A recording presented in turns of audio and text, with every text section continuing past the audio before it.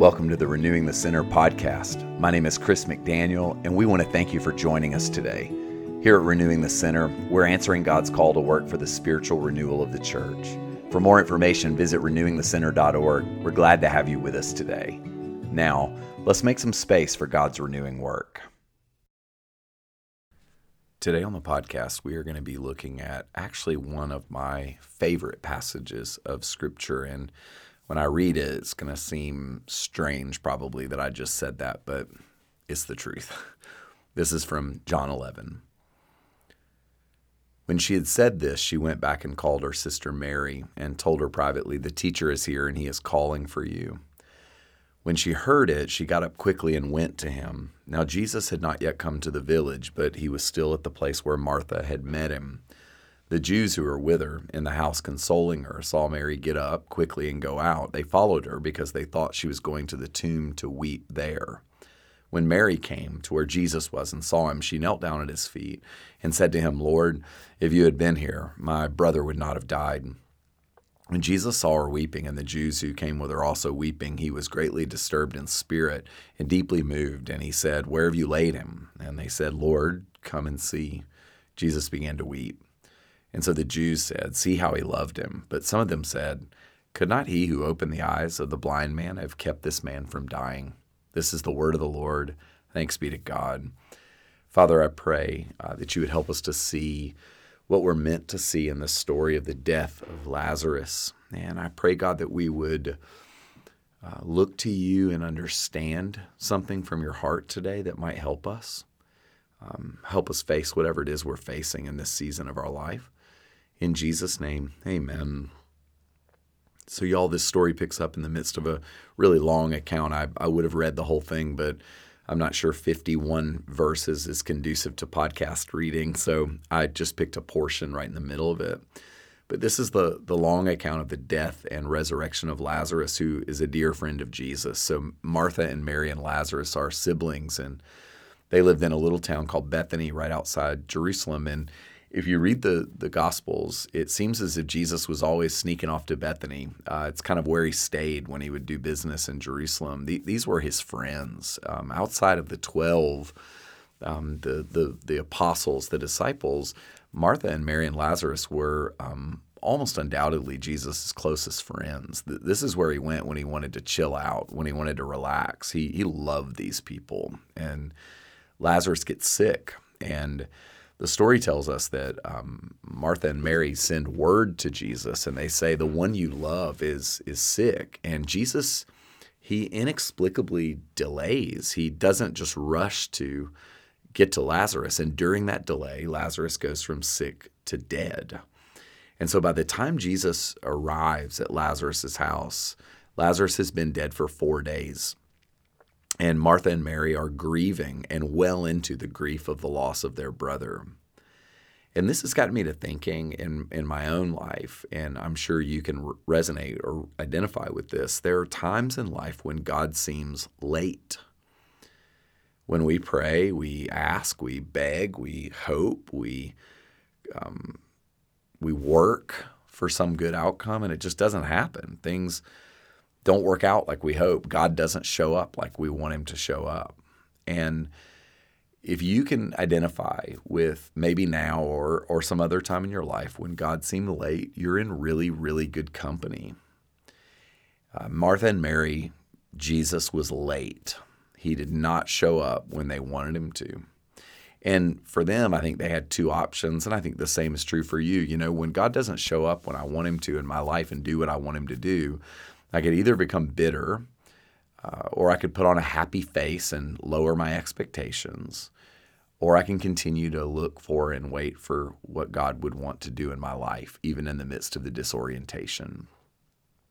So what happens? Jesus shows up, and Mary comes out, and she accuses Jesus. Now, don't take that word in the wrong direction. She doesn't accuse him in an angry, "I've given up on you" way, but she does look at Jesus and she says, "If you had shown up on time, we would not be in the pain that we're in." And that's an honest statement. She is putting an honest complaint in front of Jesus. So what does Jesus do there? He looks at her and he says, "Where have you laid him?" And I find that question to be profound, because Jesus doesn't look at her and just say, "Let me give you a pep talk on the resurrection." He doesn't look at her and say, "Why don't you believe what I'm doing?" He doesn't shame her. He doesn't say, "Well, you know what?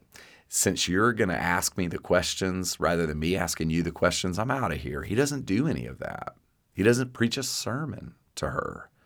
He looks at a woman that he loves, a woman who he cares deeply for, who is in deep pain, and he says, "Would you take me to the place where all the hope was lost? Would you take me to Lazarus' grave? Where have you laid him?"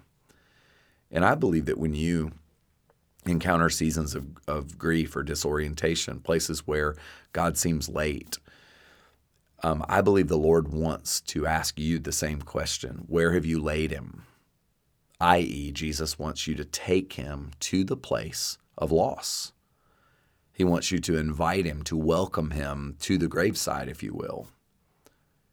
And one of the challenges that many of us face that keep us from this is that we are afraid to invite God into the darkest places because we're probably afraid of going there ourselves.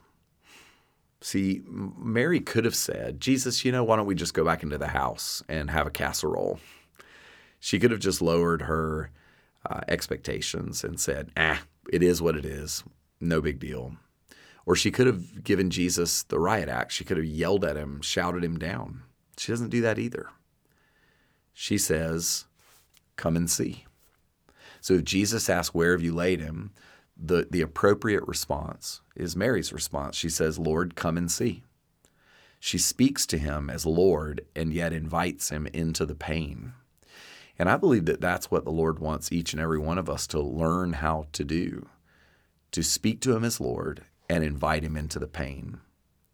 See, I think we all come to crossroads in our lives with God, places where we're either going to become bitter and cynical, or we're going to check out and numb out and lower our expectations, or take the third option, the come and see option. See, what Mary does in this moment is she surrenders to Jesus. She calls him Lord, but then she invites him into the place. She takes him up at his word. He wants to know, and she says, "Well, come on, come look." So then what happens next? Jesus weeps.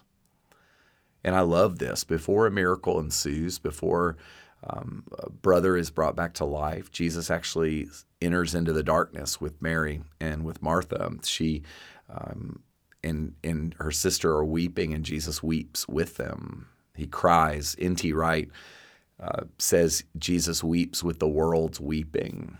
He enters into that place. He's not far apart from human pain and misery in this moment. He actually moves toward it, knowing he's going to heal, knowing that he's going to bring Lazarus back.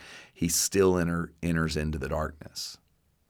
And I just want to say to you, God cares about the things that weigh your hearts down. God cares about your pain.